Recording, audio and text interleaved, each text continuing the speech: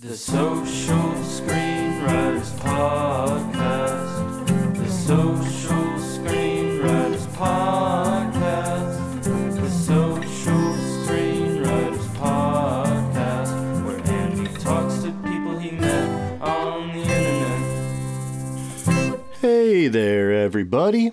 Welcome to episode 35 of the Social Screenwriters Podcast. I am your host, Andy Compton, and today on the show we have a very special guest.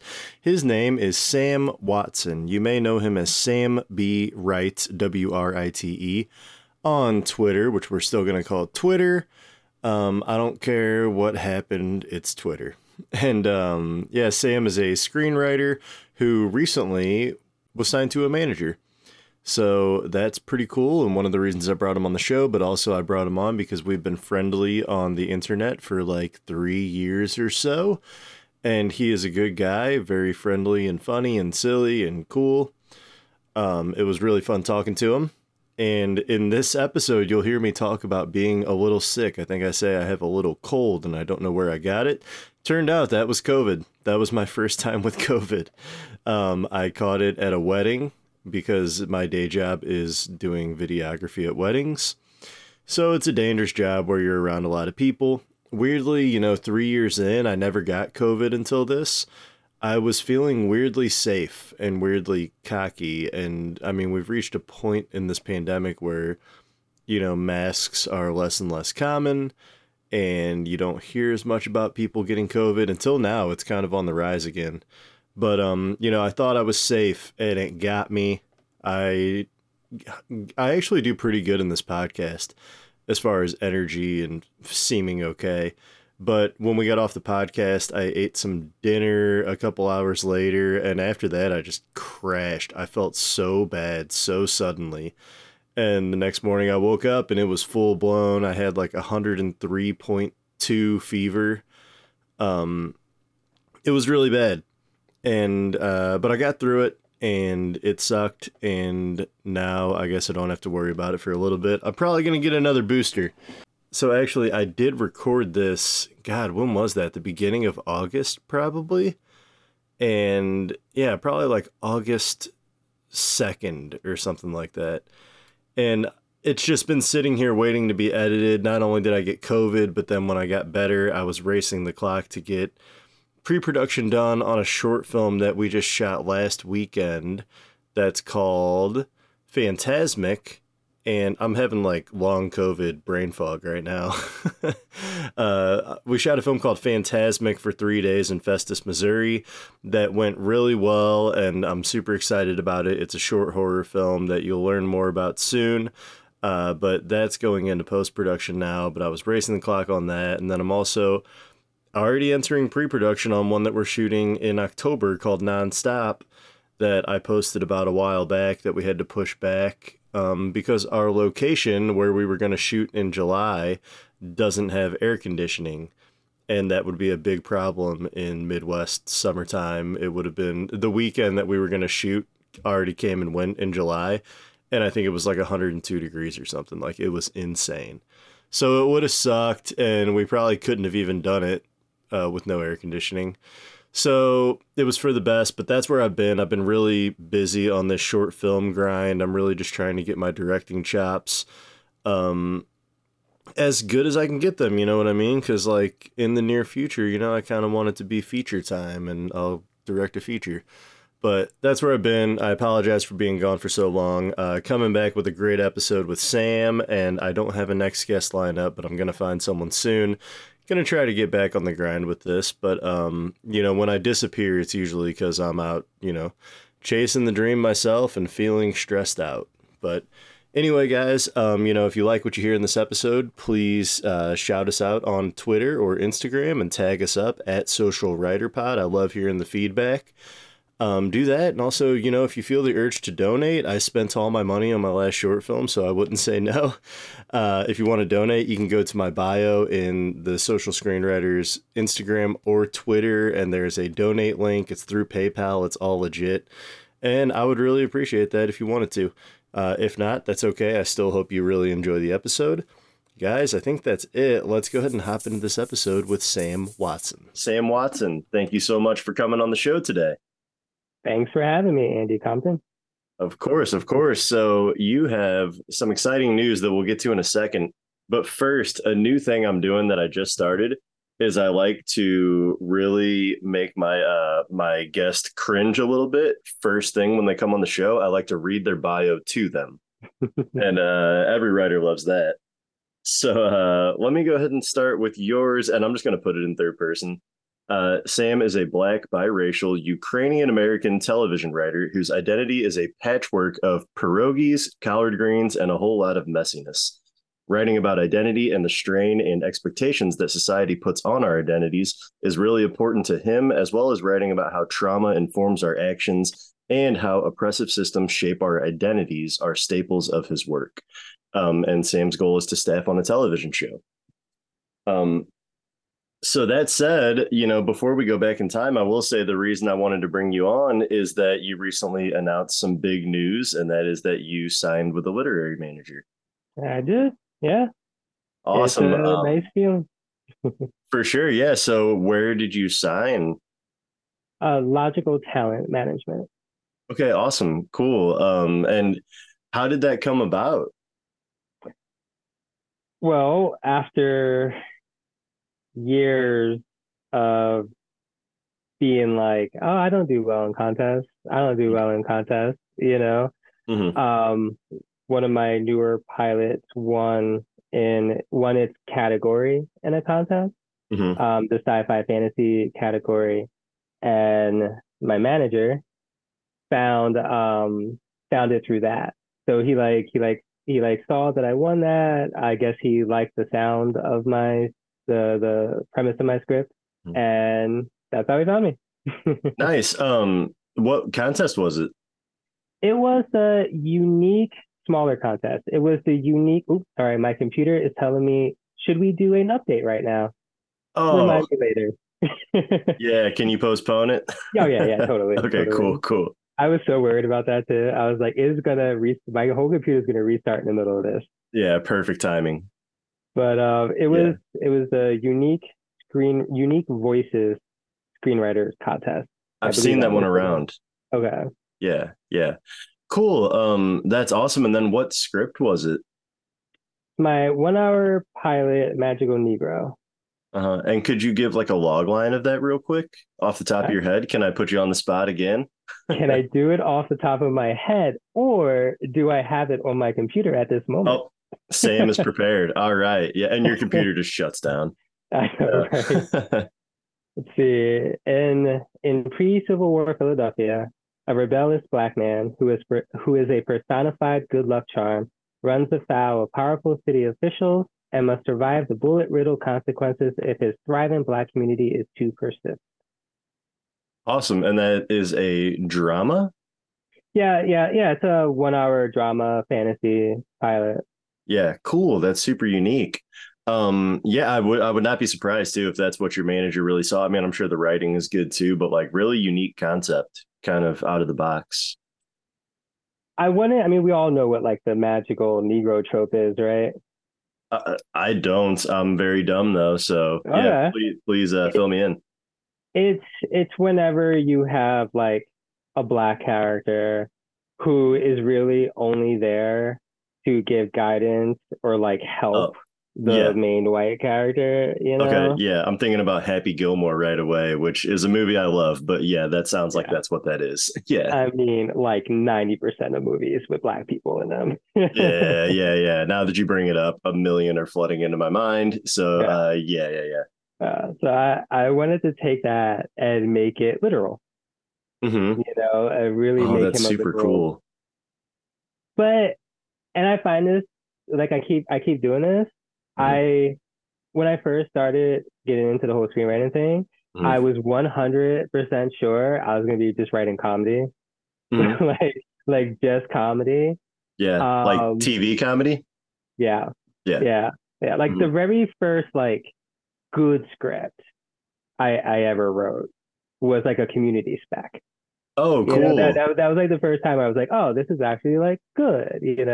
Yeah. So Magical Negro, I was like, oh, I can do that as like a satire. I'll Hmm. write a satire comedy. Yeah. And I have another script like that too, where it was like, I'm gonna do this premise as a satire comedy. But Hmm. then the more like I got into it, the more I got into it, it was like, nah, genre, supernatural kind of genre and 1 hour drama. That's Yeah. just what keeps happening to me. Yeah, that's funny. Yeah, well, I mean, the last short film I did, Cap Show, is kind of like I did the same thing. Like I want to make a satire comedy of like Black Mirror, basically. So I relate, like almost anything I do when I want to dip my toes into a different genre, it always kind of ends up being satirical comedy, like sort of poking fun at the genre tropes and everything. So I get it. Yeah, I have that comedic urge in me too to always, and sometimes I have to really stop myself and be like, just write it genuinely, write it Yeah. serious. It's almost like for me, just speaking for myself, it's like a part of me is like afraid to put myself out there in a serious way. So I have to kind of like let people know that I'm not being serious and I'm making fun of it. It's something I've done my entire life. Like it's a defense mechanism. Like if I make fun of myself first, then you guys can't judge me. It's like always put in a laughy face emoji at the end of everything you say. Yeah, winking So, at the audience. Yeah, totally. and Yeah.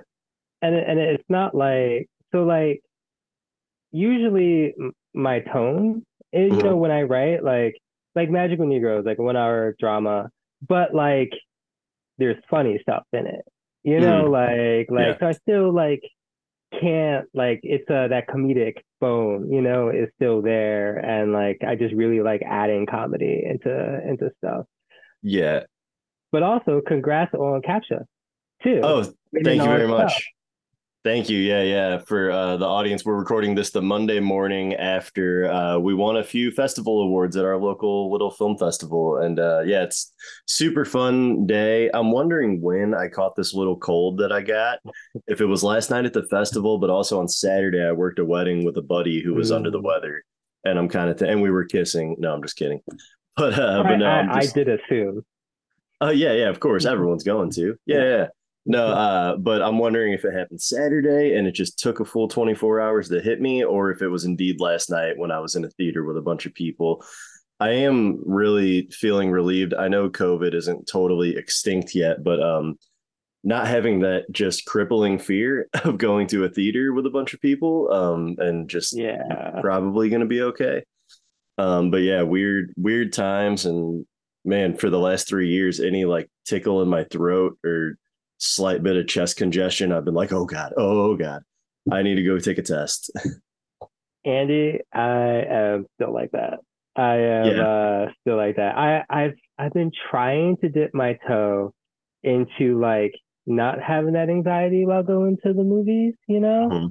Hmm. Like all 3 times last week, I went to two indie theaters, so like smaller theaters, not like a large theater or anything like that. Sure. The second time I went to go see Vertical for the first time. It was Mm. cool, like watching it on the big screen. Yeah. Yeah. But like I'm sitting there like without like my mask on, because like literally no one has a mask on. Yep. I'm always Yep. usually like the only person in the theater still, Hmm. and so I'm sitting there and I'm like, okay, it's okay. And then about like 20 minutes in, I finish my popcorn and I'm just like, Mask nothing's up. going on. It's my anxiety. Yeah. No, I don't blame you at all. But anyway, so before we get too off course, let's get back to the screenwriting. Yeah. So yeah, that's great. So you signed with a manager on the back of this contest for a pilot. I do want to know, and we'll talk more about that later because I just want to talk about like how the early conversation went and stuff. But first, I do want to jump back to the very beginning of your journey here and say, Sam, how did you get into screenwriting? All right, let's go back to the beginning. Yeah. Um, I will say, I know a lot of people say this, but like I've always been a writer.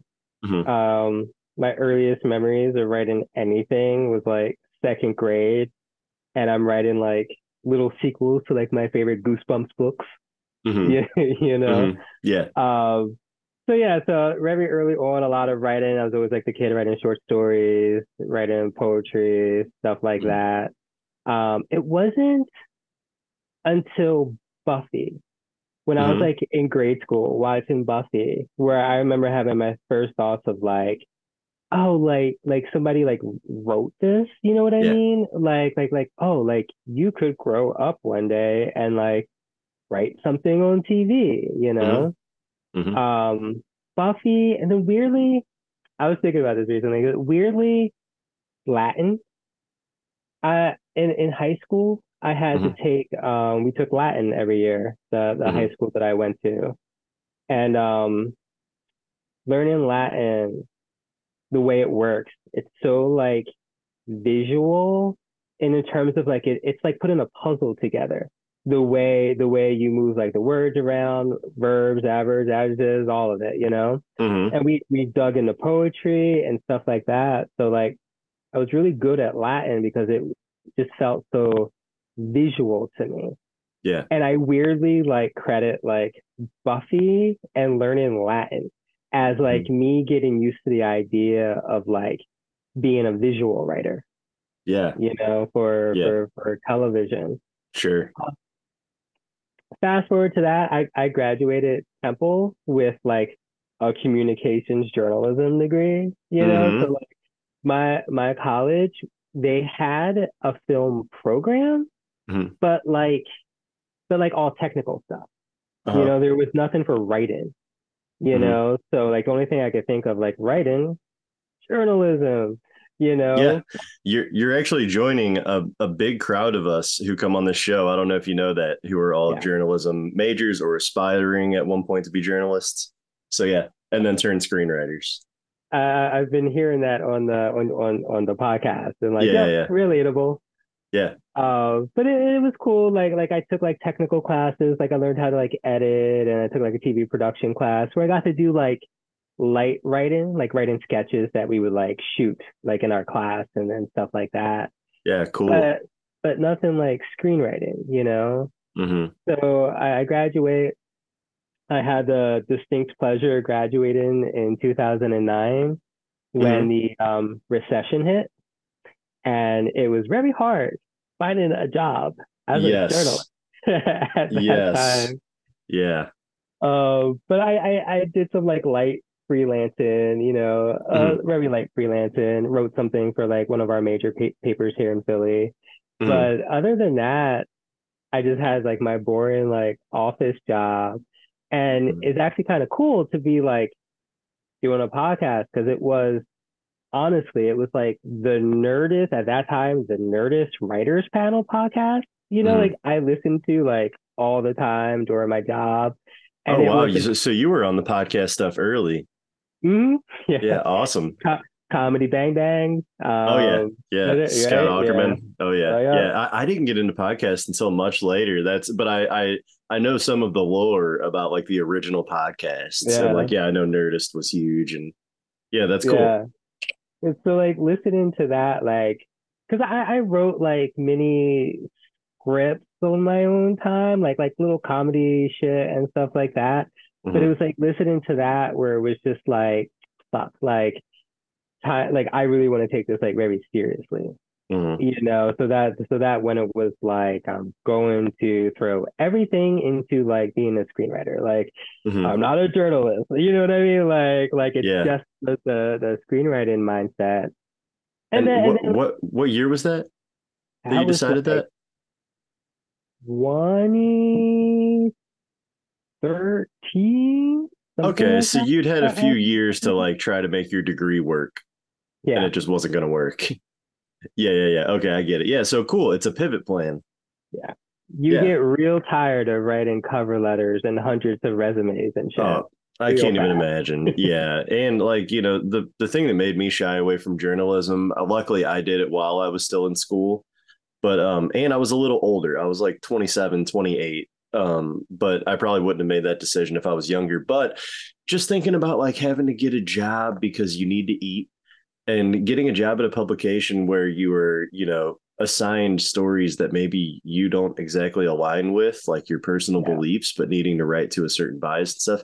That was the kind of stuff that turned me away. And I think as screenwriters, it's obvious we made the right choice because yeah. we're selfish and we want to tell our stories. And Yeah. make shit up, which And is make shit up. Yeah. Just make kind it of out of frowned thin upon air. in journalism. Yeah, yeah, it is. Yeah, yeah. Well, certain pockets are doing it, but yeah, I Yeah, agree. Yeah. I retract my point. That's true. Yeah, anyway, I'm sorry to interrupt. So yeah, No, 2013, yeah. we pivot to screenwriting. So yeah, I did a lot of like self-learning, just like a lot of like reading shit, learning how to format, reading scripts, Hmm. wrote some really terrible, like really, really terrible stuff, Hmm. along the Hmm. way. Oh yeah. Um, Took like a class one time, and yeah, it was that sort of thing. Like I feel like the thing that really, maybe we'll get to it later, the thing that really like landed for me was just kind of like being on Twitter and finding my people. You know what I mean? Like people to read Yeah. my stuff and get better and stuff like that. So let me ask you this: when did you start using Twitter in a bigger way? For me, it was when the pandemic started. It was before 2020. It was Hmm. like, I want to say 2016 or 17. It, Okay. it was it was something like that. I Cool. had been in like some like Facebook screenwriters group, and they had Um. mentioned something called Rack on Twitter, which Mhm. isn't around anymore. Did I you were remember cognitive it. of that? I Okay. remember it. Yeah, it was like the accountability Yeah. thing. Yeah, yeah, yeah. Totally. Yep. Yeah, and that was Oh, that's like, crazy that went away. I didn't even notice. But yeah, yeah, that was a cool thing. yeah, started by Gary Graham, Mike Hennessy. And it was great. It was perfect for me because like I feel like I do very well with like deadlines, you know? Mm-hmm.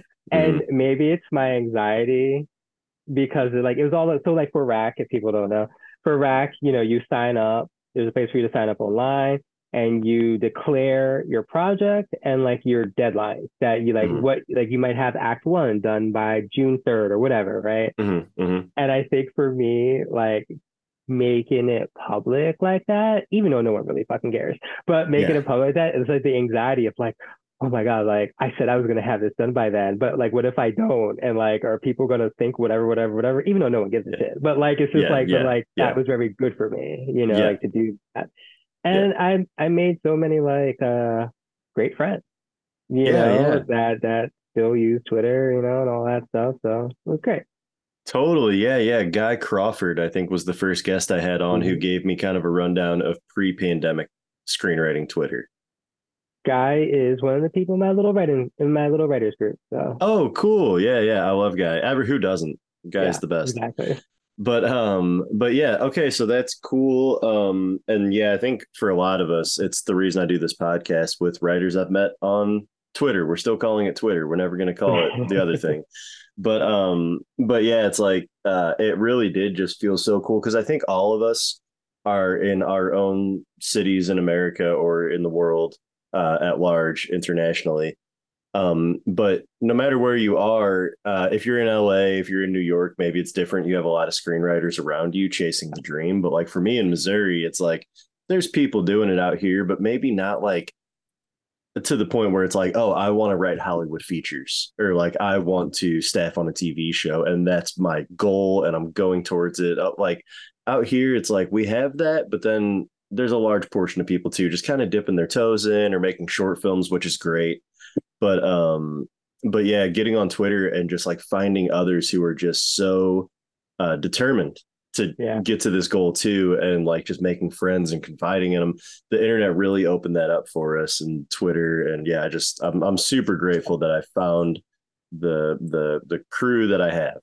You know. And it's like spoiler alert for like advice later, but like it's so important to just find those people to like read your stuff and like Yeah. people that you trust. I mean, even before Twitter, like when I felt like I was starting to get better, I used a paid service twice. And there was this guy, actually Rob's on Twitter, Rob Ripley, if anybody Oh knows yeah, him. yeah. Hmm. I don't know if he still does it, but back then Hmm. he was doing like a paid thing. And Hmm. he was like fucking great. And like reading like my pilot at that point and just Hmm. really digging into it. It was the first time I felt like, oh, like this person like kind of understands what I'm going for, and like the feedback is all actionable, and like I feel Yeah. myself getting better. You know what I mean? Yep. And then that became invaluable when like you find people who could do that for you for free. You know what I mean? And just Yes. like have that. And Yeah. so 2020 is so interesting because you know I've heard you say that before. Like you started using in 2020. At that point, the pandemic, it's like I felt like I was so overwhelmed back Mhm. then. Like I couldn't read scripts. Like I couldn't write Yeah. anything new. Like I could only revise stuff. It was like the weirdest thing. I couldn't write anything new. I couldn't read. And Hmm. I stepped back from Twitter at the Hmm. start of the pandemic. I was Hmm. like a ghost there for like a long while. And it Oh was cool wow. seeing all these new people come in, you know, into Yeah. the community because of the pandemic. Yeah. And then it was like a part of me almost felt like left out, like seeing all these new people come in, but then and I was just like kind of like turned into a little bit pandemic ghost there for Yeah. Yeah. That's funny too, because it's also like I was here before you. Like you guys should know me. But like, no, that's cool. And I mean, from all I see, you do seem to be pretty well known and well liked on Twitter. I see you around. I see you on there on the website. Okay, cool. So now another awkward question I'm going to put you through. How would you describe your brand, It's quote unquote hilarious because I think this is where we cut back to your reading of my bio. Yes, It's like yeah, it's yeah. like I know. that's really how like I kind of see my brand. I Yeah, write a lot about identity yeah, and just like really digging into what that means for the individual person, what that means for how their identities push up against society and with mm, society's expectations for their identities hmm. and trauma. Well, Just you got to read just about love that digging trauma. into that trauma, you know? Yeah, that infinite well. Yeah. But yeah, I mean like growing up biracial, you know, bicultural, I guess, too. You know, my mom's side of the family being Ukrainian, my dad's side being African American, just growing up like that, and me dealing like with my own like identity crisis shit that like you go through as like a teenager and everything. I think I finally like started to really come into my own as a writer when I was like that's what I want to write about. You know, like Hmm. that's like my perspective. And I Yeah, think that's even what made me pivot away.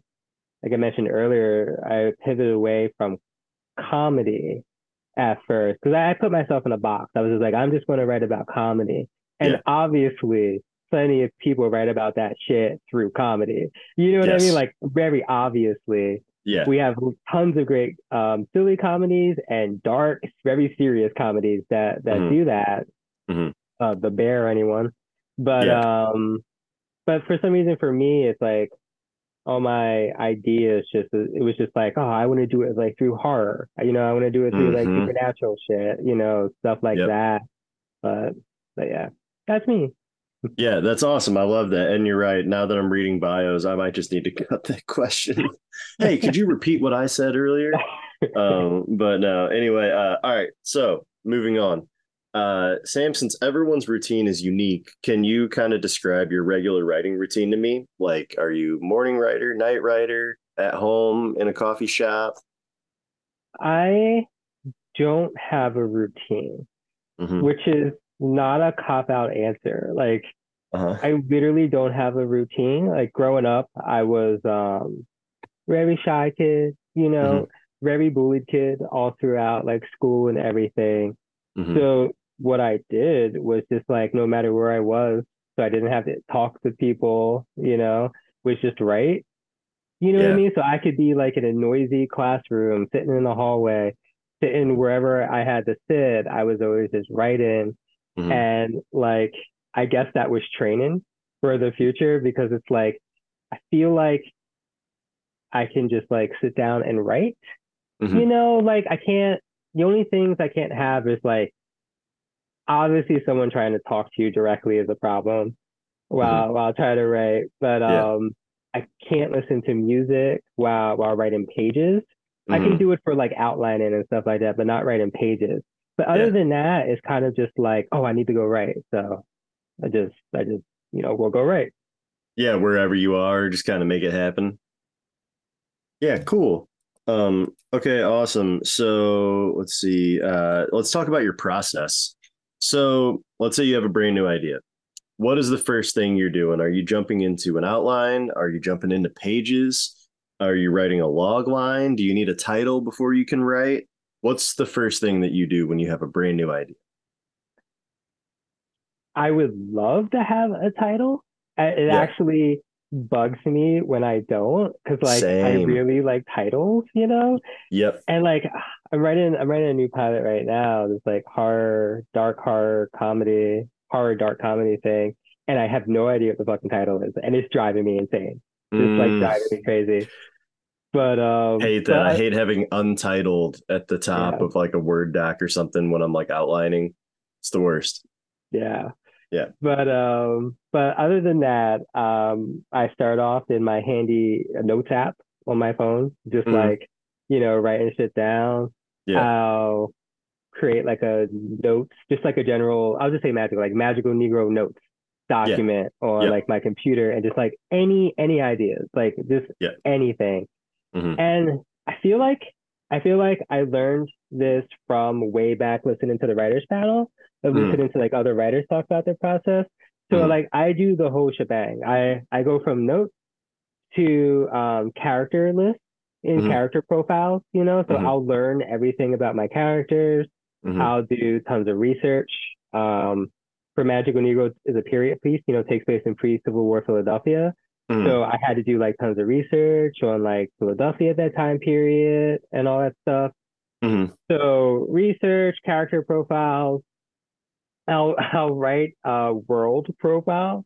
I'll just Hmm. like write a document about how like the rules of the world works, you know? Yes. Like anything having to do with the world, the political stuff, the whatever it is in that world, just like how it works. Hmm. Then I'll do a beat sheet. Yep. Just like shit that I'm like, oh, I want this to happen at some point, or this should happen. Just like anything I can think of that might happen, I write it Hmm. down. Hmm. I try to do it in order, Hmm. but Hmm. it kind of falls where it falls.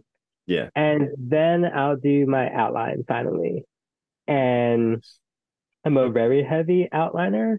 Hmm. Like I'm one of the crazy people that will have like outline draft 10. Oh, So wow. like I outline a lot.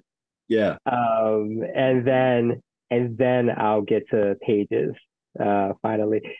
And then Nice. often when I get to pages, I realize that my outline halfway through is shit, and then I have to go back and re-outline before Oh, so getting. you're not someone who once you start pages can just like abandon the outline. Like you have to go back and make sure you're fixing the outline.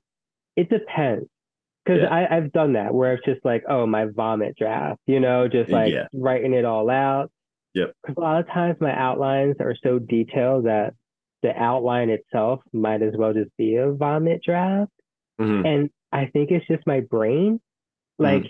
if I'm stuck on a scene, there's something about viewing the words in an outline form Hmm. versus like in a script form that just like gets the greases turning better. Hmm. But Hmm. sometimes I'll just like straight vomit it.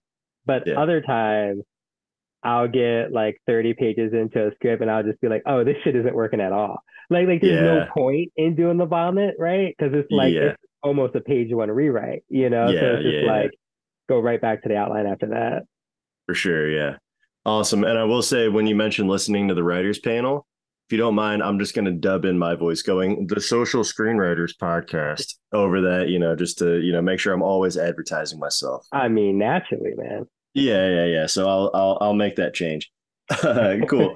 All right. So great. That's cool. You're one of the rare, not really rare, but on this show, sort of the rare heavy outliners who are very dedicated to outlining, which we get people from all across the Yeah, board. I'm someone who I like to do a rough outline, but I found that I can't do a really detailed outline. I just got to get in there and feel it out and write I get it. pages. So yeah, we're all across the board, and God forbid someone talks about it on Twitter because Oh it's gonna God, I know. be the end of days. Uh, When that happens, I grab my bucket of popcorn and just yep, watch. throw some M&Ms I, in there, and there you go. exactly. Yeah, yeah, Dude, yeah. dude, I think it is. I think my problem early on in my scripts is, for the most part, plot. Mhm. I try to do like too much, especially like in a pilot. You know what I mean? You have Yeah, so yeah, many ideas about where the world is going to go or where the story is going to go, and you just try to do too much in a pilot. yeah. And Pilots especially are tricky. You have to set up so yeah, many things. it's true. Yeah. And like, so like my problem initially is always like plot. And for some reason, I find, again, just my weird brain, I find that I can find character better in outline form than I can just write in pages. Mm, And again, it might just be like as simple as the words, like the outline is listed vertically instead of typing pages. The words are going horizontal. Just something about it just helps yeah. me to like understand it better, you know? Yeah, that's crazy because I'm the opposite in terms of character. Plot, I can outline all day, but finding character, I need it to be in pages. Yeah. Because honestly, for me, I think a big thing about character is I got to just get in there and let two characters talk to each other and just start figuring out how I want that dynamic to be and Yeah. how I want those people to be. But yeah, that's interesting. And then I wanted to ask, so do you? I know you write a lot of TV. Do you have any features, or do you have interest in features? I would say I have interest. I've Hmm. written like shorts and stuff. So like Yeah, non-TV stuff. Like I've written shorts. But sure. there's something, and this is probably totally dumb on my part, Uh-huh. but there is something about features. So like you're saying like, oh, like pilots are so hard because you have to like all these factors, right? Yeah, yeah. But I'm so, and it's still very hard. So that's not what I'm saying. I'm not saying it's not hard. It's Of very hard. course, of course. But like my brain is now so geared towards writing pilots that Mm, I feel like this level of anxiety of trying to wrap my mind around the structure of writing a feature. yeah, yeah. You know, Beginning, because middle, and end. it's a different like format. Well, whatever. It's Mm. just a different being, to do. And I Structurally, for sure. yeah, Yeah, and I just get like a weird anxiety about it when yeah. when I think about it. But Yeah, well, that's how I am about TV. Honestly, I have one pilot. I wrote a Black Mirror spec in college whenever I had to write a 1 hour spec of any show. I chose Black Mirror, which is the feature guy thing to do because there's no recurring characters. Every episode's brand new. So I yeah, basically cheated the system so I could write a 60-page movie. love it. But I also wrote a Family Guy spec when I had to do a 30-minute spec. And that was super fun. But like, yeah, TV is different for me. And like, the thing that got me through features, I give them so much free advertising at this point. I really need to stop. But there's a book out there Can I that say it? involves a Can I drop say it, it? drop it. Save the cat. Yes, yes, you nailed it. Yeah. See, that could be like an advertisement for them and we could be making money. I I don't know know. why I keep doing this, but yeah, as far as feature structure, that was the book that changed everything for me. And it's so basic, but I just didn't even know there was like a roadmap for making movies, like telling stories, like, and then this should happen, and then something like this should happen with the character, and then they're going through this part of the movie. And I was like, holy shit, every movie I've ever seen almost follows that, and Yeah. but I think about like I have Save the Cat rights for TV or whatever. I haven't dug into it too much, but like yeah, there's a lot of things that need to happen in TV and for me, I think I'm such an ending person that of course every TV episode, even a pilot has an ending, but it's not an ending for that character and it's only the beginning of their journey. Yeah. And I don't know, there's something about it that I just like wrapping things up. It's it's the tricky part, right? Like Yeah. in a pilot, there still needs to be like that emotional journey, right? Like the Yes. the character still needs to go through a change, and their world basically kind of needs to go through a change to Mhm. set up the rest of the series. So like it's Yep. still like having that end of the episode, having that, maybe instead of an ending, we should think of it more just like a transformation, you Yes, know? because you're Instead right. of, They start in one place and end in a different place yeah, for sure. Much like features. yeah, Yeah. Yeah, it's interesting. Just like because with you being mostly TV, never really touching features. I'm pretty much all features, not really touching TV. It's just interesting how we all. It's one of the reasons I love doing this show because we're all the same, but we're also different too. yeah. And we're all chasing a similar goal. You know. That's why all the fighting when it breaks out on Twitter is so frustrated and dumb because it's not. Listen, like it isn't like math. We're not like accountants. No shade towards accountants, but like Right. obviously there are jobs where you have to do everything literally a certain way to do Yes. the job. For Yeah. us, it's like we're all fucking different. All of our processes, the Yep. way we go about any of this shit is different. All of our journeys are different. Uh-huh. Like Yeah. like I know people who like had written tons of scripts before getting their representation. I Yeah. know someone who got a manager on her first script. Yeah. Like Yeah. it's just so Yeah. crazy when the fighting breaks out simply because everyone's just like, I'm right, I'm right, I'm Yeah. right, I'm right, I'm right. I want to say Kira Jones, her first script was the one that Hulu bought Right. or out of the Coverfly pitch meeting or something like that. Not sure on that. Don't quote me. Don't even research it. Just believe me. Um, but okay, cool. So, and real quick, I did want to jump back because you brought up representation. So, with your new manager, how did it go? Like, what was it? What was the what was it? An email that you got?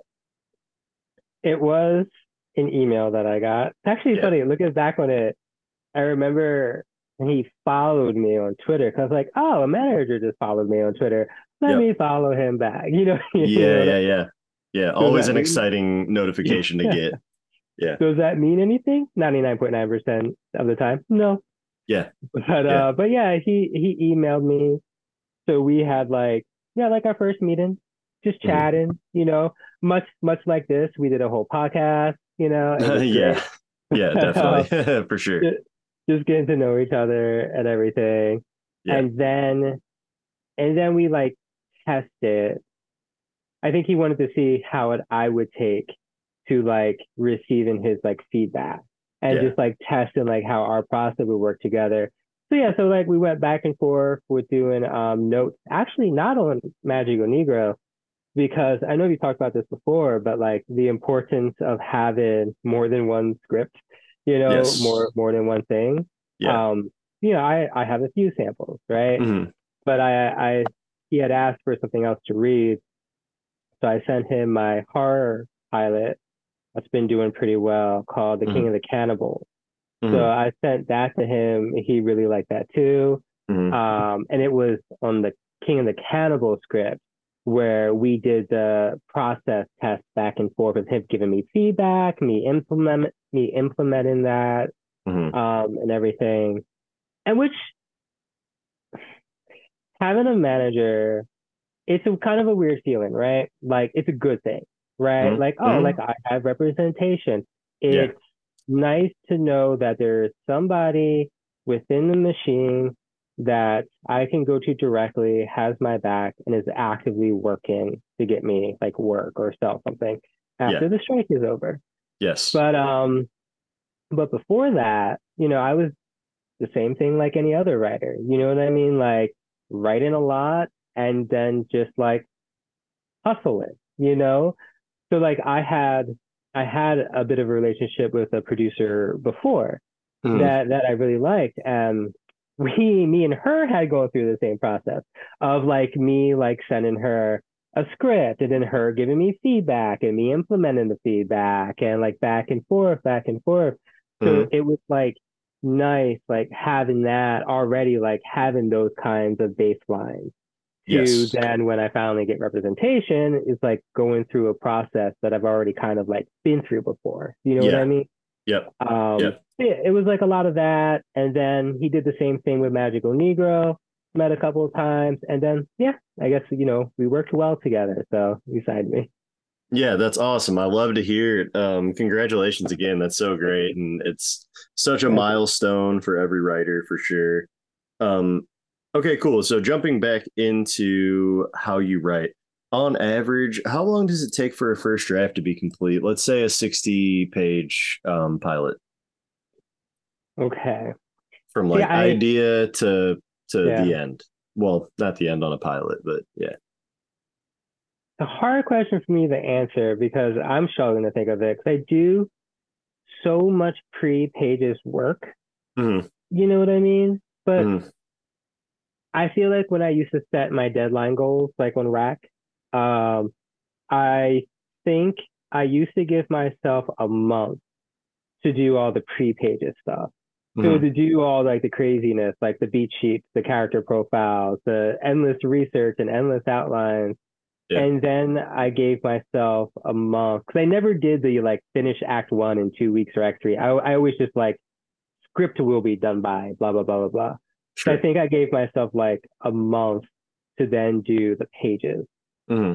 So I would say 2 to maybe 2.5 to 3 months. Hmm. 3 months might be stretching it, but maybe Yeah. like 2.5 months from like idea to at least like a first draft. Sure. And my first drafts are never like first drafts. Like Hmm. I really make sure that it's as good as I can make it Yeah. before even sending it to my writers group. So it takes Yes. me some Yeah. time. Yeah, yeah, I'm the same way. Yeah, for sure. Yeah, that's pretty good time. 2.5 months, 3 months, like that's pretty good. Is that like if you're really sticking to it? If I'm really sticking to it, because that's the Yeah, kind of right. If I'm not procrastinating yeah, or anything like that, yeah, yeah. I'm actually a little frustrated right now. Like I said, I'm writing this like horror dark comedy thing. It's like a horror dark rom com featuring like Dracula, Oh wow. and and I'm like really excited about it. Uh-huh. I mentioned earlier how like I had like these comedy premises that I then like went into more dramatic ways with it. Yeah. This, I thought I was gonna write some like gothic, serious like type thing. Hmm. And actually I had the opposite effect where I'm like, no, it's gonna be an hour long comedy like Hulu's The Great or something, you know? Yeah, yeah, yeah. So I'm really excited to write it. But Uh-huh. then like all the manager stuff happened. So Yeah, like I find myself doing like all these revisions and yeah. now I'm like, oh, I want some time to get back to this like pilot, you know? Yeah, yeah. I've lived that too. I think I've talked about it in an older episode, but like, yeah, same thing happened to me when I got my manager. We started taking some general meetings on one of my scripts and got a little heat. And then all of a sudden, I'm like doing these rewrites with a producer, and man, it just derailed all progress on new stuff. It Yeah. was like every time I get ready to do some new stuff, the next set of notes would come in on that script, and it had to be the priority in my life. It's the most exciting thing ever, being like, oh, these people might actually want to make the movie. Yeah. So it would always take priority, and it's like right when I would start getting a little bit of momentum on a new thing, notes would come in, derail everything, have to start over. And yeah, it was super frustrating, but also like, I'm sure you feel this way too. It's like that's the life of a professional writer, which is what we want to be. And it's like, so, better Yeah. get used to that and learn how to work through it. But yeah, it was a big learning curve for me, for sure. And it's always good to rewrite. Like I had already been going back to a couple of older projects and rewriting it. Uh, Like earlier this year, I did like a big rewrite on my dark comedy pilot. I did mm-hmm, a big rewrite on a much older like drama pilot and everything. So mm-hmm.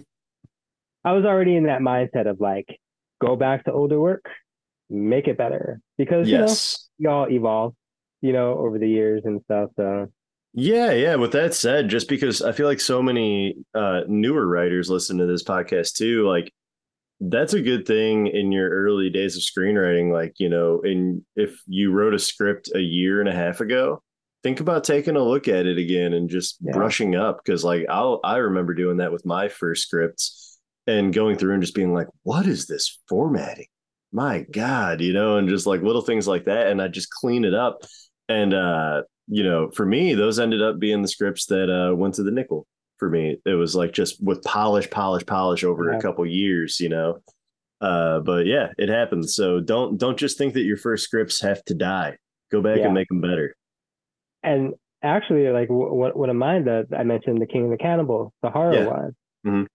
I had written a version of that script very early on, like Hmm. very early on in like taking screenwriting seriously. Yeah. And what, like an hour long script in general, just in general, should probably max out at like 60 pages, right? Yeah.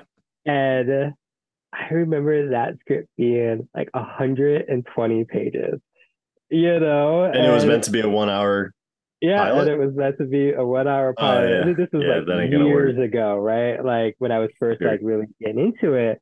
Yeah. And I remember back then just like, oh, I don't know how to make it shorter, and really it was like not understanding structure and like stuff like Yes. that. And Yes. one of my proudest things is last year, that's when I finished it, was taking that original premise that I had, figuring out something in the story just randomly one day and being like, holy shit, I think I can actually write that story Hmm. now, like Hmm. all these years later. Yeah. And that thing turned out to be probably my most efficient script. Yeah. Like that early one was 120 pages. That script today is like 53 pages, Amazing. and Yeah. and it was one of the scripts that helped, get me my manager. Yeah. So yeah, I'm sure you went in there too in the 120 page version too and found like, because I did this, found entire scenes that don't move the story forward. It's just like people talking, and it was just like me enjoying it, like almost like ego wise, like this is such a cool movie conversation. yeah. And it's like it's not doing anything. Like cut that. Like, and it's funny too, you say 120 for a 1 hour pilot, because like my first feature was 119 pages. And immediately people are like, cut it down, make it like 100, like I think my couple of my features right now sit right between like 100 110, but like I've learned to control myself from going over 110, because yeah, it's just it's tough. And from making, I don't know if any of have your shorts ever been shot? One that I co-wrote. Yeah. Oh, sweet. Yeah, it's like those pages too. They say, a page of screenplay time is 1 minute of screen time. Yeah. Not always true. Sometimes it's No. more. And so yeah, I've like found that like we just shot something June 30th, and it was 6 pages on the dot. Like, if I put one more letter on the page, it would have gone to 7. Yeah. And that is currently sitting at like 9.5 minutes. And that's just on a small scale. So, you Yeah. multiply that by, 10 or however much, and you're talking about now 25 minutes over or something. Because it's different. It's not uniform. Different pages are going to have different pacing. Different things are Yes. going on. It's yeah. It's. I guess it's a good rule to, I guess, generally live by. So your work just isn't too long, but it's For not gonna sure. it's not gonna batch. Yeah, no, yeah. I think like, yeah, 30-minute pilots, you could say from like 22 pages on to 30-ish, but like 25 to 30 maybe. 1 hour pilots 50 to 60, like you said. 53 is a great number to land on. Yeah. But then for features, 90 to 100, try to keep it in there. If you're a famous screenwriter, then you can do whatever you want. But Um, when you're starting out, you got to really be practical. maybe I was just ahead of my time. Maybe when I wrote the 120 pages pilot, I thought that I was going to get a 2 hour broadcast premiere Yes. on television. For a debut. Yeah, this is a brand new kind of 1 hour drama. It's going to be 2 hours. Right? That's hilarious. But yeah, jumping back in, and again, I'll just reiterate too that like I really do think the screen page to screen time ratio, it's just, I'm just throwing it out there again because it is really important, and like no one thinks it's more important than producers, who are the gatekeepers to getting your shit made. And it's just gonna happen to you if your script is brilliant and 120 pages, but it's your debut script. They're not gonna let you do 120 pages, because then you're gonna have a 2 hour, 2.5 hour movie, and they're just not gonna fly for that. unless Christopher Nolan is making your script, which I don't think that's going to happen. Probably Nolan specifically, but And yeah, the term, like the cliche, killing your darlings, it's cliche for a reason because some things are cliche because like it's true, right? yeah, Like for as great as you might think something is, hmm, there's probably always something that you can cut, restructure yes, to get it down. Even yeah, with Magical Negro, I was talking to my manager and we were talking about the script. I just sent him a new draft of it yesterday. But we had been talking about some feedback that he had. hmm, And just in our back and forth conversation, he said something that I literally had never thought of before for the script. And I was like, oh, holy shit. Like, yeah, that will make it better and I can do it. yeah, But it also involved me going back in, hmm, changing hmm, a bunch of stuff, rewriting.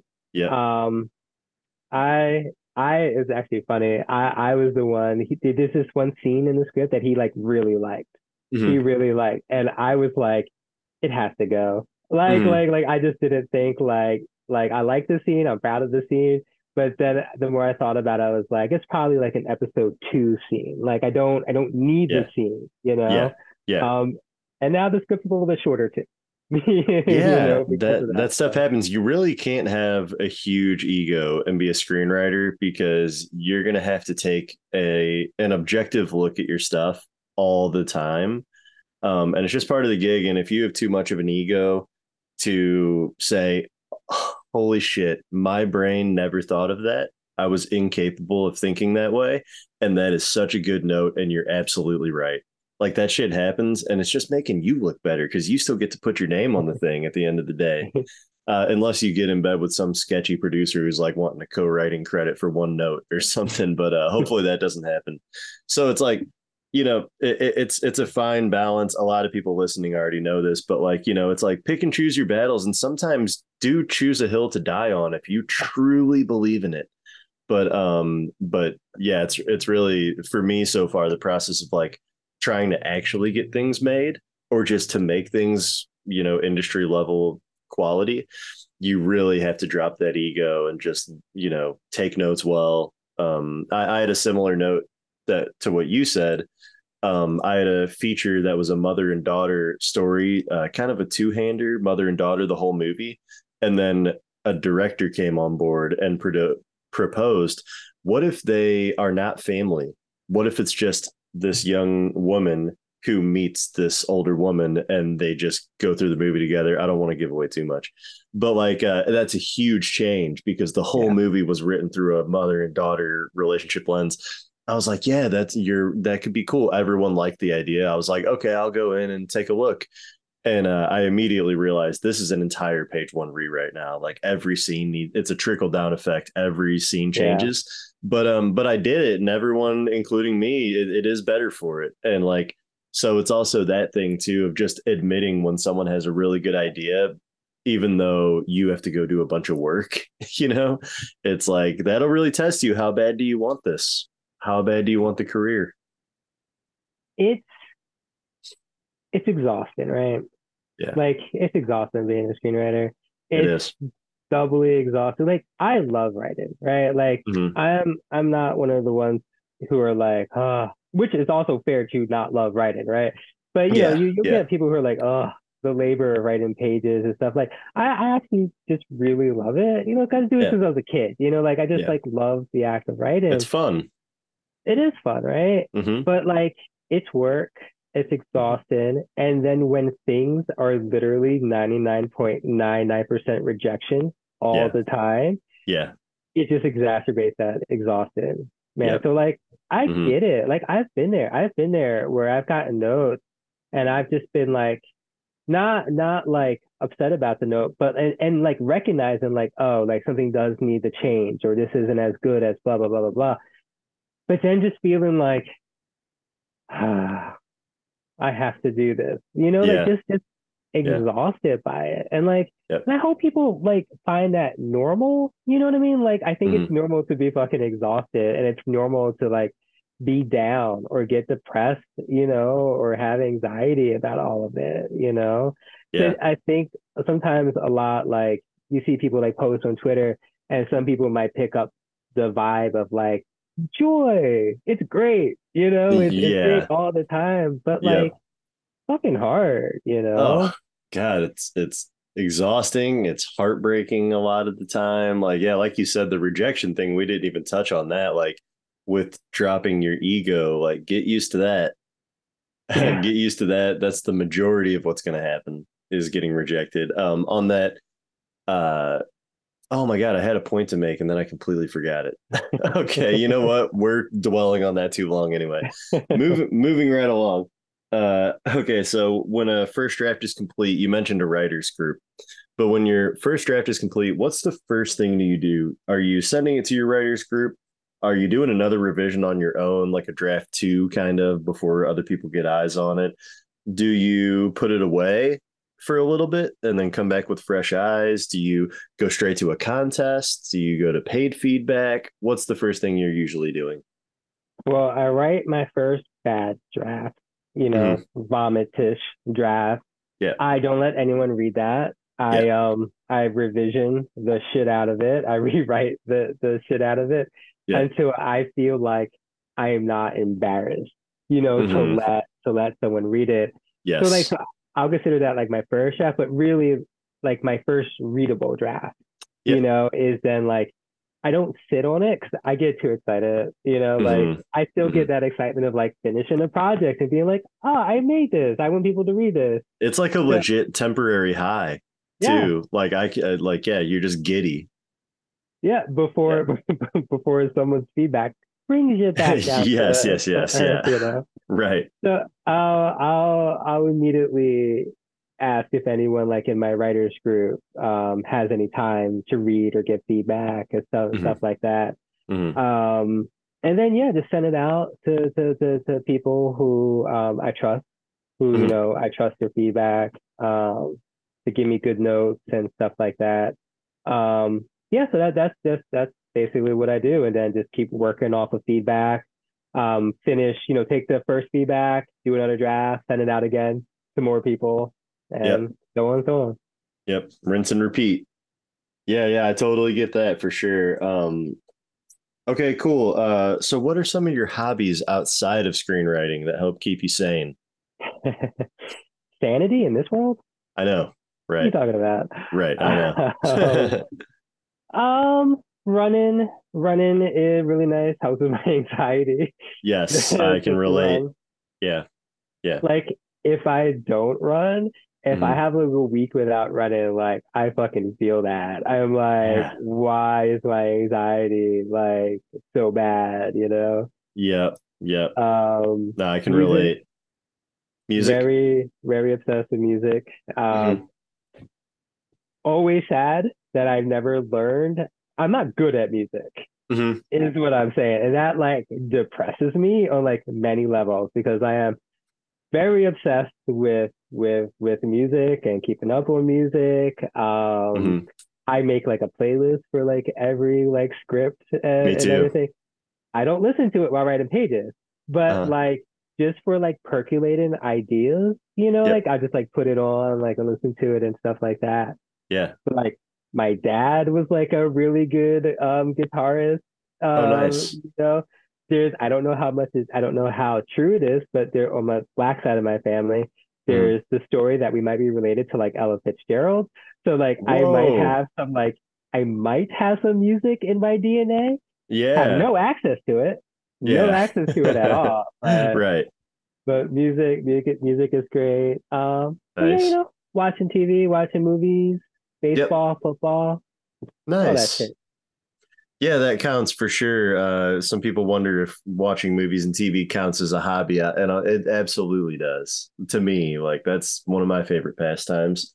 Interesting you say football and baseball too, because I like baseball. I like hockey. Hockey's my big sport, and for me, I think one of the reasons I love it so much is it's something I can watch and turn my story brain completely off Mm, and just like enjoy a mindless sport. You know what I mean? Like, yeah. yeah, it's just nice. Me and Saeed Crumpler talked about that. He's a big baseball fan, and it's just like it's nice to just turn that narrative thing off and just watch something and enjoy it, even though there are storylines to sports. Yeah. But nothing that like for me, it feels like an escape that I really like. I 100% agree with that. Yeah. But also, a lot of times, game is on, my laptop's open, and I'm like, I'm like Working on I'm working stuff. on something too. Yeah. But usually not because like if I'm watching like the Eagles play, I've Yeah. had times where I'm like also writing and then I'm like, fuck, I have no idea what just happened the last couple of plays. And like Time and to like lock in. yeah, and like Yeah. I'm like, we should do a podcast. I'm just pitching Yeah. podcasting. We should do a podcast where Yeah. you explain hockey to me Oh, that'd because be fun. being a Philadelphian, Uh-huh. like sports is very much in our DNA, Yeah. but like I'm almost purely baseball and football, Uh-huh. but I very much want to be able to enjoy the Flyers and the Sixers more. But Yeah. like I've tried watching hockey and I'll get into it, right? Yeah. Like hockey is enjoyable, Yeah. but I'm like, who's fucking offsides? What's going on? I Yeah. don't understand. It's confusing at first for sure. Yeah. In fact, my St. Louis Blues just got a player from your Philadelphia Oh, Flyers really? this offseason, Kevin Hayes. Yeah. So All right. Yeah, I didn't even know thank that. you very much. Yep. Yep. You had some doing in that. I will But take your thanks personally. You of are welcome. course. Of course. Yeah. No, that would be a really funny podcast though. Just watching a game, streaming a game together, and me just being like, all right, so this guy basically he's doing this right now. Yeah, That'd be super funny. and then I'm like, don't explain it to me like I'm white. Explain it to me like I'm black. Yeah, Take it like exactly. Yeah, for sure. Yeah, that'd be funny. And like you could, well, I have a vague understanding of football. For me, football though, it's like I can watch a game and know what's going on. But for me, it's man, it's just so stop and go. mm, It's like play for 5 seconds, stop, kind of move some players around, maybe some people sub in, and then they go again. It's just like, and maybe that speaks to like how I also have anxiety. And I feel like I okay. do every bad thing that fuels anxiety. Cause like, I'm like, I'd rather watch hockey where it's like so fast paced and in your face. And like, I also like drink tons of caffeine as a person who already has it. Last night at Yeah. that award show, I drank a 12-ounce Red Bull on the way to meet up with my buddy who we were going together. I drank a 12-ounce Red Bull and then we're all hanging out outside of the theater and there was a gas station across the street. And I don't know, I guess it's because I'm sober now. I don't drink alcohol. So sometimes in social situations, I'm like, what do I do? Like, I feel like I need to be doing something. Yeah. And so I was like, I'm going to walk across the street and get another Red Bull. And I did. So now in like a 2 hour span, I've smashed two Red Bulls. And I was sitting in the theater just fucking shaking and just like that was a huge mistake. And I was like trying to like do deep breathing and stuff, like trying to calm down. But I do all horrible things that fuel my anxiety. But I wonder if that's why football gives me so much trouble because it's just it doesn't move quick enough for me. First, I am fucking jealous of your ability to consume that much caffeine Yeah. because the way my anxiety works is Uh-huh. that like my stomach isn't strong enough to deal with if my anxiety's out of control. My Mm-hmm. stomach isn't strong enough to deal with anxiety and Mm-hmm. the acid of like coffee or Oh, just yeah. dealing with caffeine. So Yeah. like I go through long periods throughout my life whereas like I just can't have caffeine, Uh-huh. which is a real bummer because the first time I ever had coffee, my Ukrainian grandma was babysitting us one time. Uh-huh. And she, at 5 years old, Mm-hmm. gave me my first cup of coffee.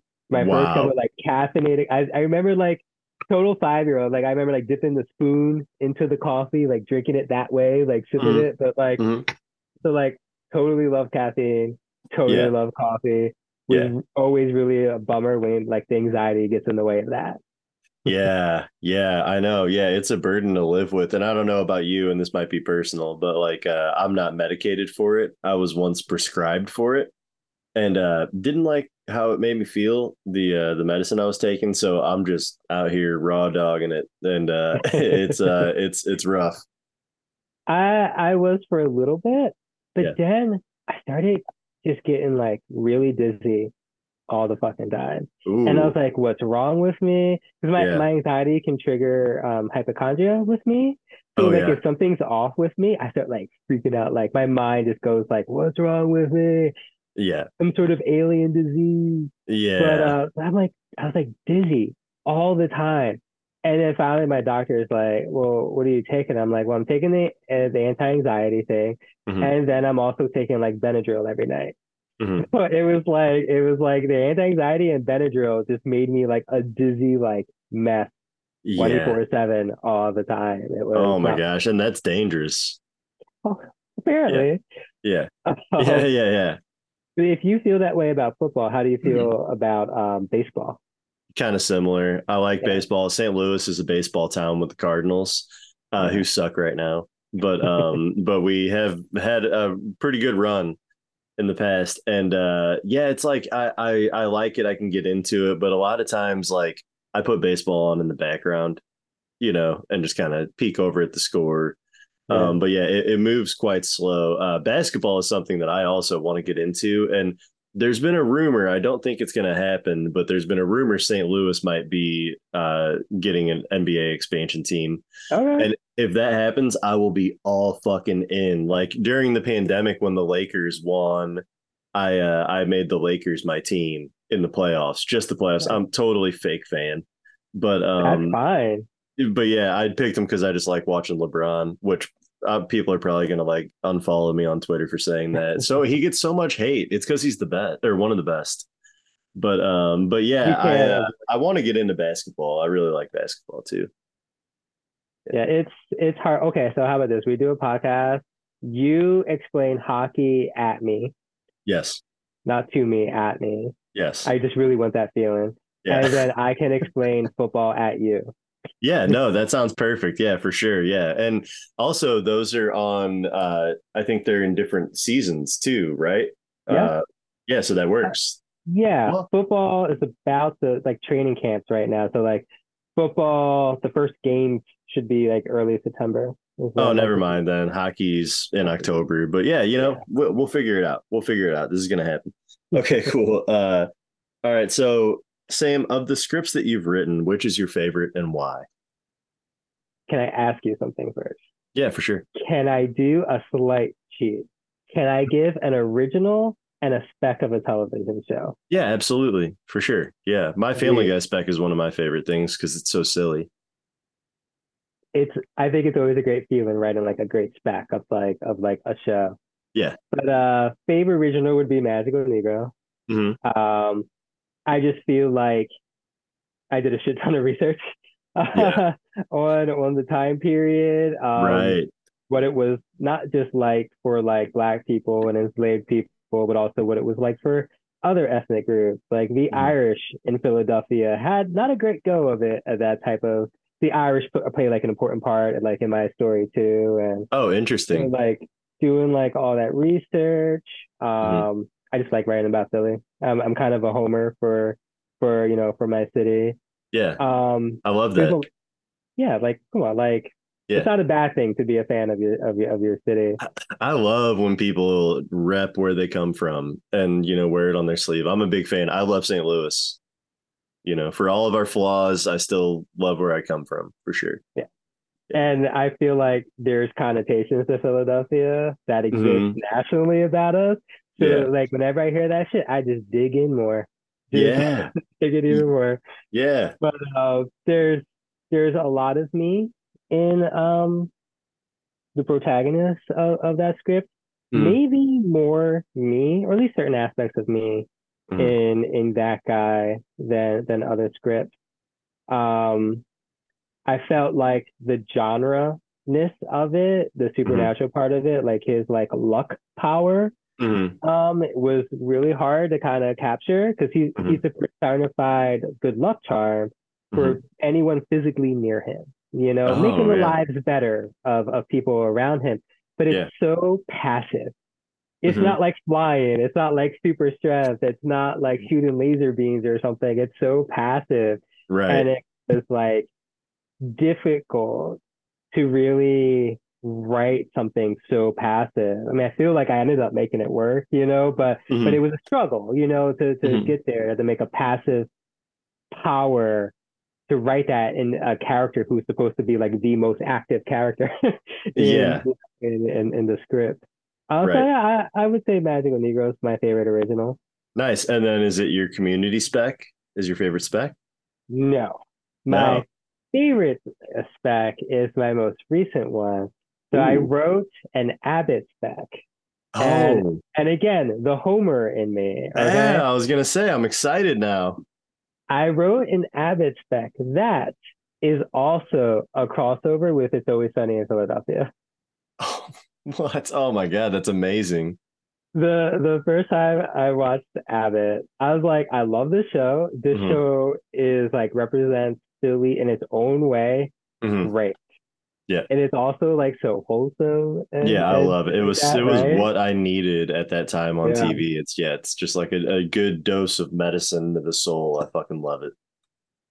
But I was like, I need to find a way to write the It's Always Sunny characters into The raunchiest, worst human into this. beings on Yeah. earth. Yeah.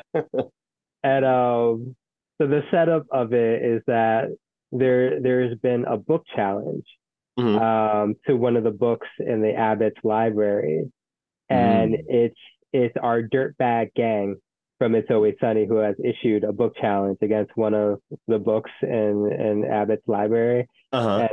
and then episode, you know. But Oh, that's yeah, awesome. I'm really proud of it. Yeah. People seem to really love it, which has just been like making my Philly heart feel really nice, you Yeah, know. yeah. Rob McElhenney, he before my time, but he went to the same high school as me. Oh, cool. And then my sister at the high school she went to, Quinta, went to her high school. No way. Oh Yeah, man, it's that's just like super a cool. fun Philly connections, you know. But Yeah, I felt weird saying that a spec of another show would be my favorite thing. right. But like I love that so much that it Uh-huh. might be, but I had to throw in like an original too. But Yeah, yeah, well, yeah. No, and I mean the spec too, it sounds like it's so much fun that like I could totally see why it would be up there. Like I said, my Family Guy thing, it's just fun. I had a lot of fun writing it, just being like joke, joke, joke, joke, dumb, dumb, dumb, dumb, and just having fun. I was gonna say too, because you said you're a music person. I don't know if you ever heard of this band, Dr. Dog, but they're a Philly band, and they're one of my favorites. okay, I think I know them extremely vaguely, Yeah, yeah, like extremely they're vaguely. cool. But I think they're not. I don't know how much they're working together now, but they had like seven or something albums. But their really early stuff is it's very like Beatles esque, and okay, with like a lot of like harmony, vocal like 3 4 part harmonies and stuff, and it was really cool. But yeah, Philly band. well, And I'm they gonna love Philly and really rep Philly. I'm gonna look that shit up on Spotify right Look after that this. shit up. Yeah, they're cool. But yeah. Okay, so what is a recent accomplishment that you're proud of? Probably pretty obvious. Could be screenwriting related, but it doesn't have to be. I'll move away from the manager thing. Okay. I had I had my first. I wrote a short play, and Mm, I had that performed a couple weeks ago. So no way. that was my first time like having like a little play performed on like a stage and with actors and the whole stage Yeah, thing, which was cool. Which that's was cool. amazing. That's super cool. Yeah, I love that. What like what theater was it at? Like was it like a mid-sized theater, small Yeah, little it theater? was a small theater in the Yeah. Philly area. Yeah. It was part of like the director who did it put on this festival of like eco themed work, Hmm. you know? Hmm. So like I've worked with her. She's also an actor. So I worked with her on some table read stuff before. Yeah. And so she asked me if I had anything, and I was like, I don't have anything. Hmm. But I knew what the parameters were, and I was like, again, like I really like working with deadlines, and I was like, fuck Yeah. it, I got like a month to write a short play. I'm gonna fucking do it, and I Yeah. did it, and it was a lot of fun. That's So awesome. like the premise was like all the water in the world is bad, right? It's Mm. post-apocalyptic, right? So essentially the world has like ended, Yeah. but like these five strangers come upon like this well that has the last remaining like safe to drink water left, Hmm. Hmm. and they're not sure how much is down there. So Hmm. it's not like a group effort thing of like, oh, let's all survive off this water. Like only Yeah. one person like wants this water, and so they decide to tell stories of the worst things they've ever done. So like the person who's the least of the monster like gets to keep the war weddle, the Y- safe water. Yeah. So there's a twist, it's a dark comedy. I It love was that. That's so cool. and it was actually really fun because like the top part of the play, I mean it's only like maybe like 10 pages, right? But the Mm, top half of it, it's a lot like jokier, right? It's a hmm lot with like a lot jokier type of stuff, hmm silliness and everything. But then there's this point where there's a shift where, because I like to write a lot about like social things, like racial things and everything. Yes, yeah. There's a shift in it where like it takes a really serious pivot, hmm like racially. Like there's a hmm big racial theme that like pops up in it. And it was great listening to the audience go from like the ha ha ha to like Yeah. a oh just Yeah, yeah. like serious about it. you know? Yeah, I love that. I mean, that's something I try to do in my writing and like dramedy stuff is like, yeah, make them laugh 1 second and then all of a sudden they're crying or they're like, oh shit. Yeah, I love whenever stories do that to me. It's one of my favorite things. Um, cool. How Yeah. Yeah. could I ask, how was it like viewing your like short like in an audience? Because during the play, I was sitting there, like, I was sitting next to my wife, Yeah. and she could like hear my heart beating. Uh, And Andy, I was just drenched in sweat. I was just yeah. like sitting there, like in this audience, like everyone, and I'm just like just sweating my ass off. It was like so bad. Yeah. I'll tell you, I'm getting way better at it now. The first thing I ever showed with an audience was in film school, and we would have like three classes come together and all watch everyone's shorts at the same time. And we were doing a short that I wrote and directed in film school called Tin Box, and sitting there watching it, heart pounding, and just like God, you're just so uncomfortable. And that was it was not a comedy, so it's like it was a very serious movie about like addiction and stuff, and such a student film thing to talk about. But it was so serious that like with comedy you're kind of getting that confirmation. It's a Yeah. biological reaction that people laugh. So getting none of that, and I almost like couldn't do it. I couldn't sit there. And then like later on, like whenever I did Ethan and Edna, and we screened that in 2022 last year. Uh, I felt pretty good going into it. I felt confident, but then when we started getting those laughs early on in like the first scene, I was like, "Oh, okay, here we go. I feel good." And then Yeah. the rest of the way was just enjoying it.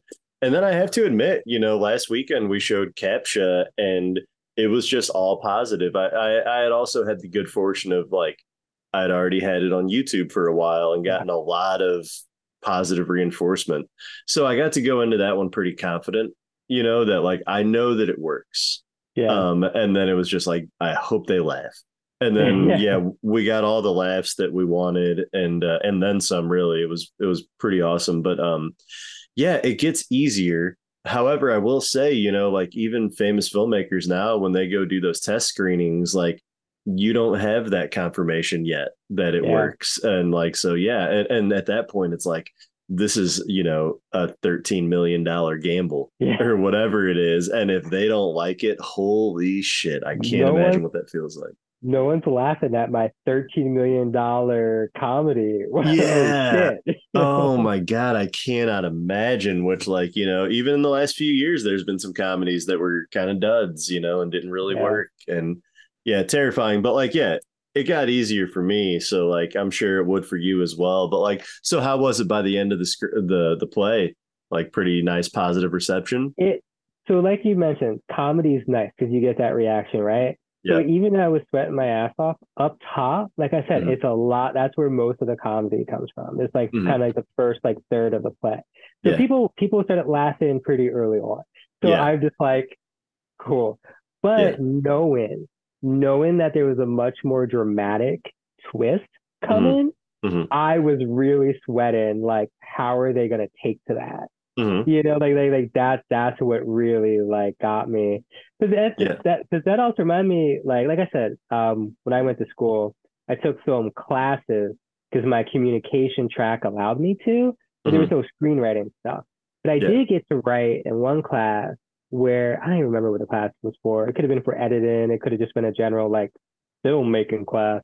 Right. But our final project, we had to like write and shoot something. Mm-hmm. And I wrote this like daily show style segment, like Mm-hmm. Mm-hmm. news segment, like and I but I scripted it. It wasn't like improv or anything. I just scripted the whole thing. Yeah. And I remember that being like sitting there being really nervous, but then like people laughing right away. And I was Mm-hmm. like, this like saved the semester for me.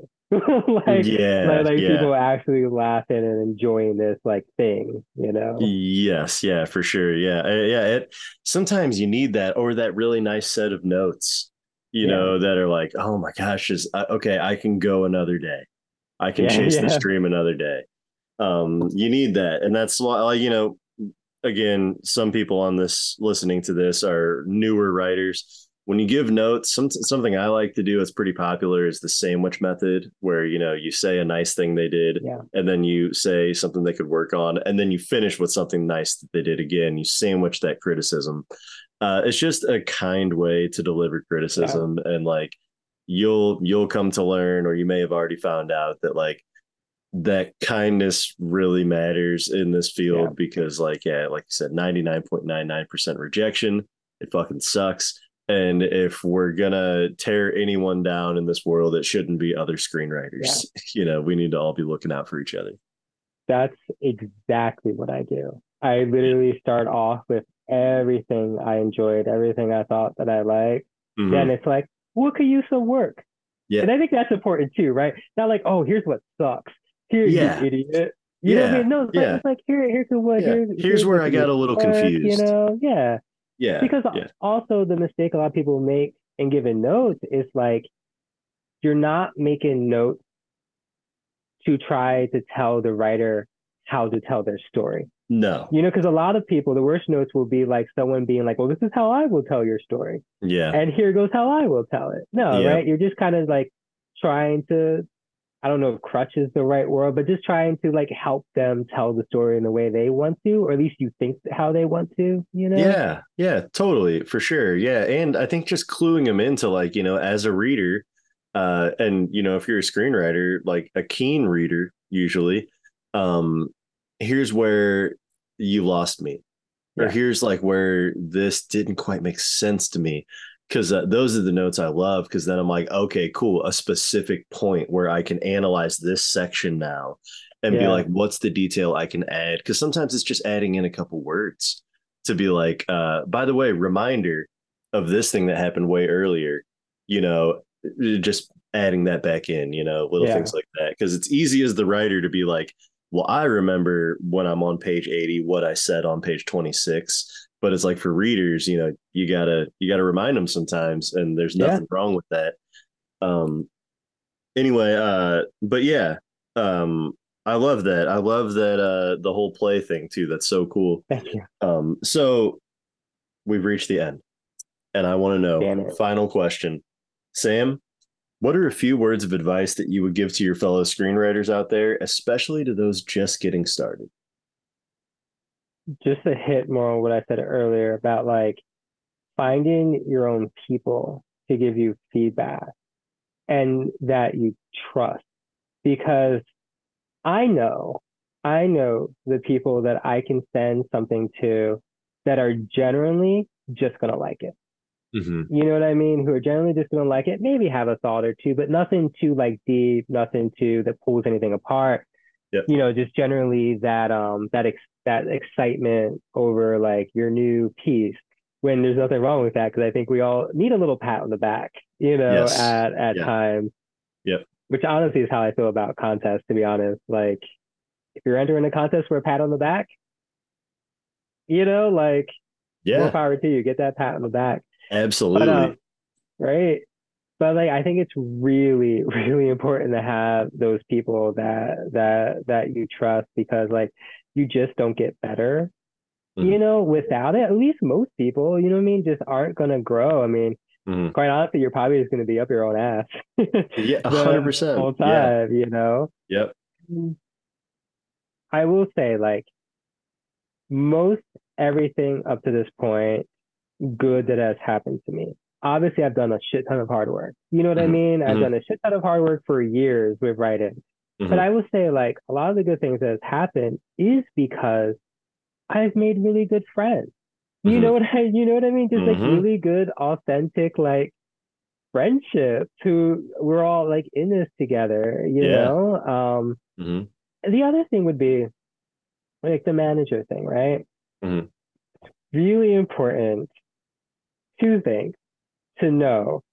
And I almost feel like maybe I can't say this because I just literally got a manager, right? Hmm. Like literally just got a manager. Hmm. But I have been doing so much legwork before my manager that like Hmm. when you get a manager, like your work doesn't stop. You know what I mean? Like Hmm. it's Hmm. not just on your manager to go get you work, right? It's Hmm. great to have somebody in your corner, but like you Yep. have to do the legwork. I mean, I've had I've had staffing opportunities. I've Hmm. worked with producers, you know, Hmm. that's Hmm. before having a manager, you Yep. know, it's Yep. just not nice to not have it all just be on me, Yeah. you know, Yeah. because like getting those staffing opportunities, it's like, it's nice that like I've at least been in the running for opportunities. Hmm. But like that's just me doing that. Like now it's nice to know that my opportunities aren't so narrowed. You know, Yes. now like Yeah. having that rep opens it up, but Yep. like it's still on you. Like I will Mhm. not stop doing all the shit that I've already been doing just because I now have like a rep, you know?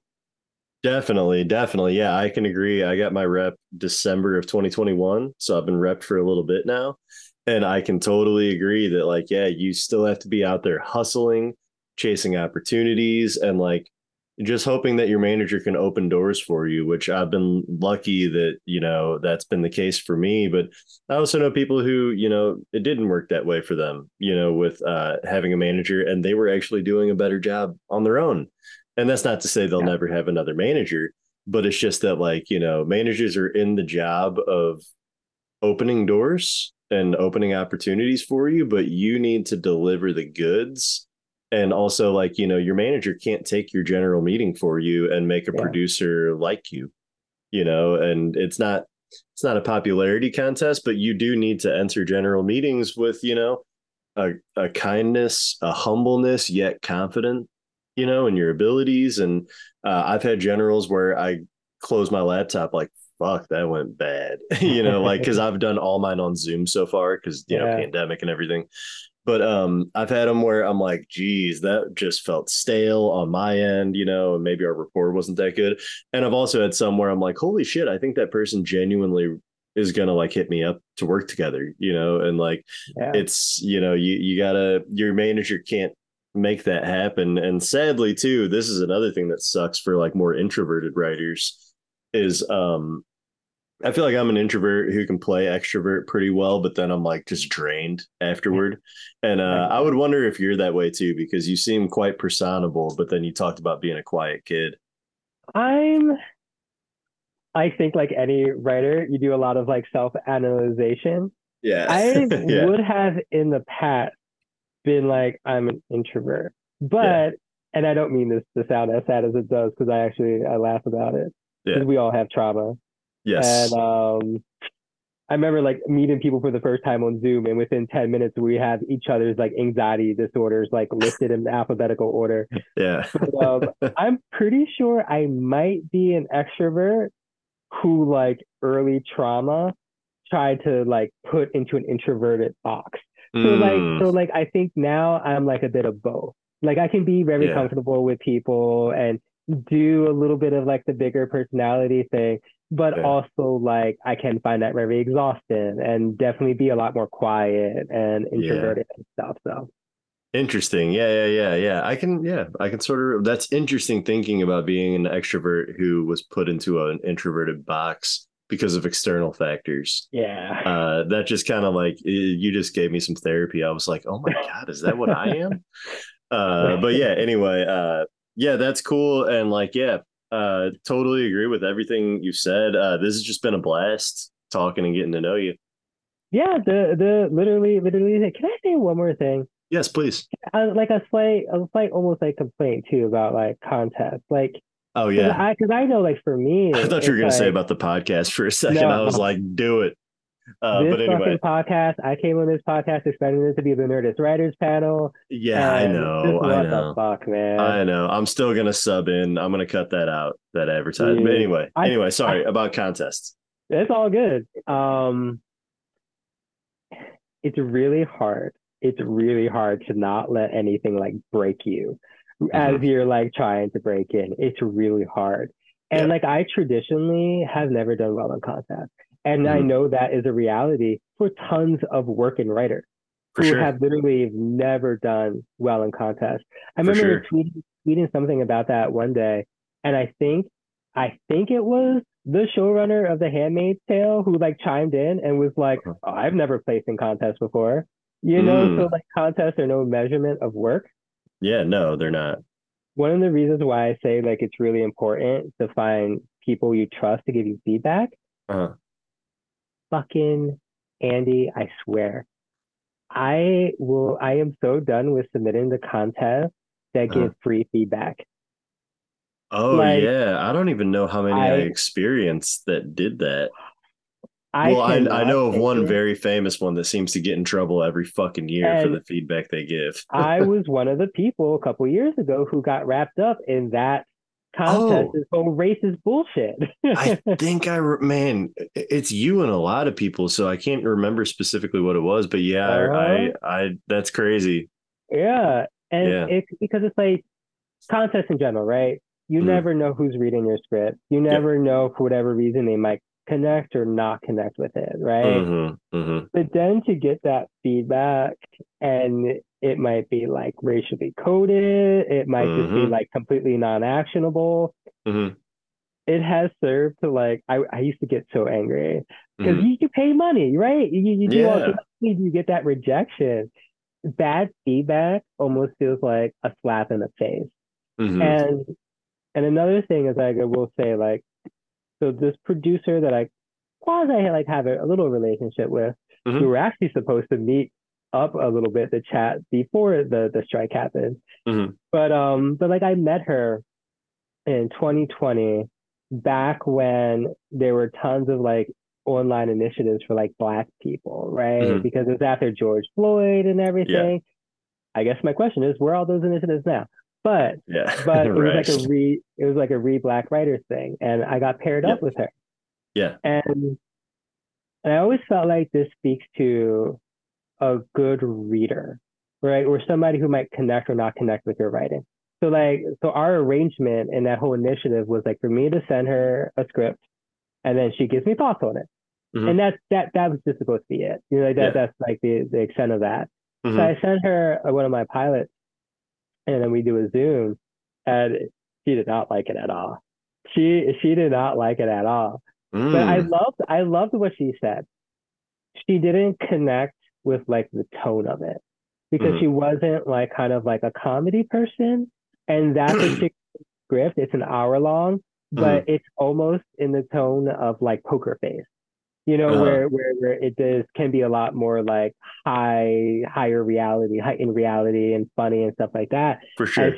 she was just was like, nope, does not work for me. And we had like a great like hour long chat and Hmm. everything, more than just the script. But what was so great about it and what I valued so much about her was like that she liked the writing.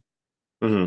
She liked the writing itself. So even though the script was like a big old F for her, Hmm. premise, Hmm. plot, like all of it, she was just not into it. Wow. She still allowed me to send her something else.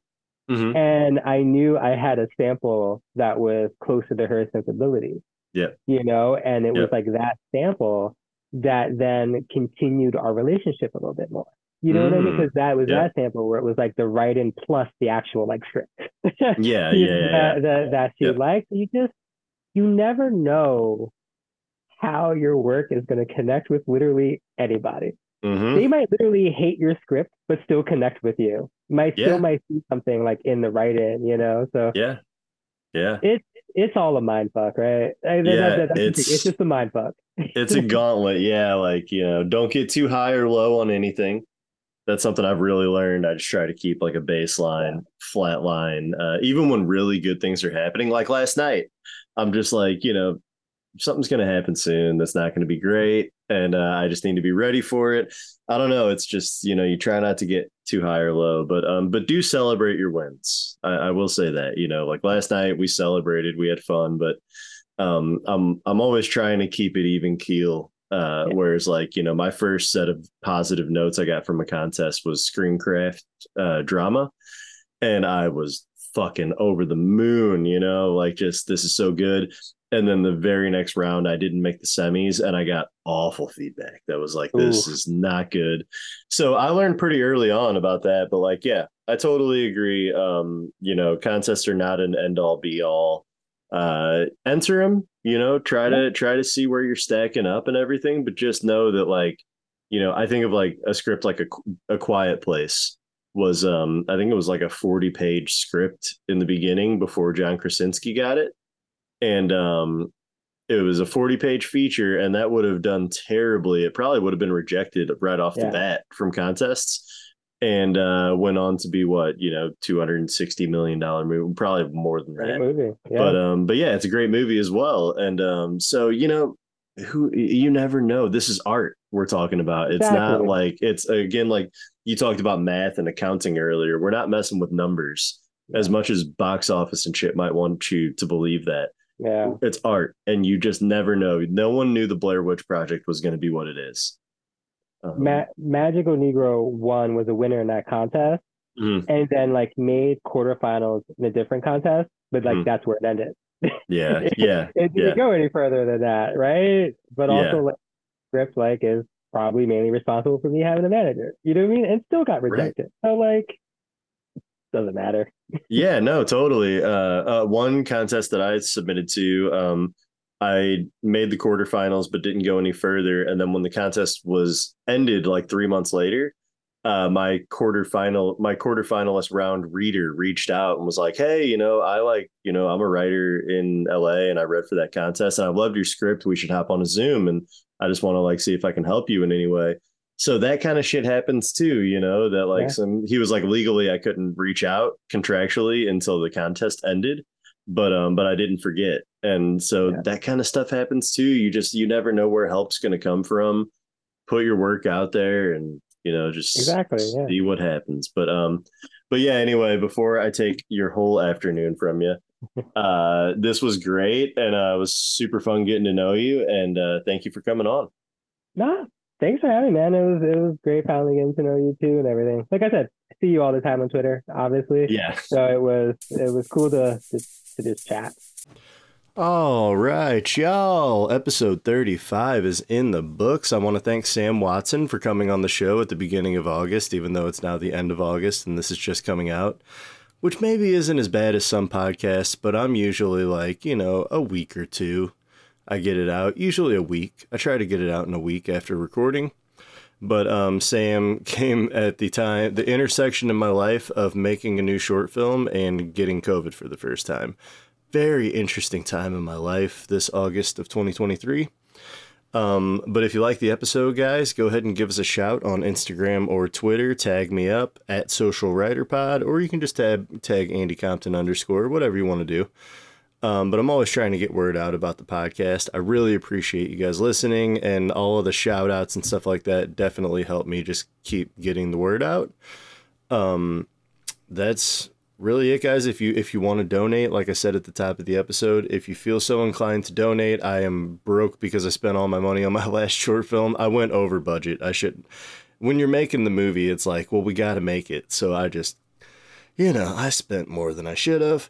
But if you want to donate, if you have the ability to donate, you can go to the @SocialWriterPod Twitter or Instagram account and go to the link in bio. It's a link tree. There's a link to a PayPal account that you can donate to. If you want to, great. If not, that's all good. I hope you keep listening and enjoying the show anyway. That's about it, guys. I am, like I said, I'm already in pre-production on a new thing. I'm still in post on the one we shot at the end of June called Us+1. Now I'm in post on Phantasmic, which I won't be editing, so that's kind of a load off. And then, but I'm still going to be in the edit bay all the time, you know, working with an editor.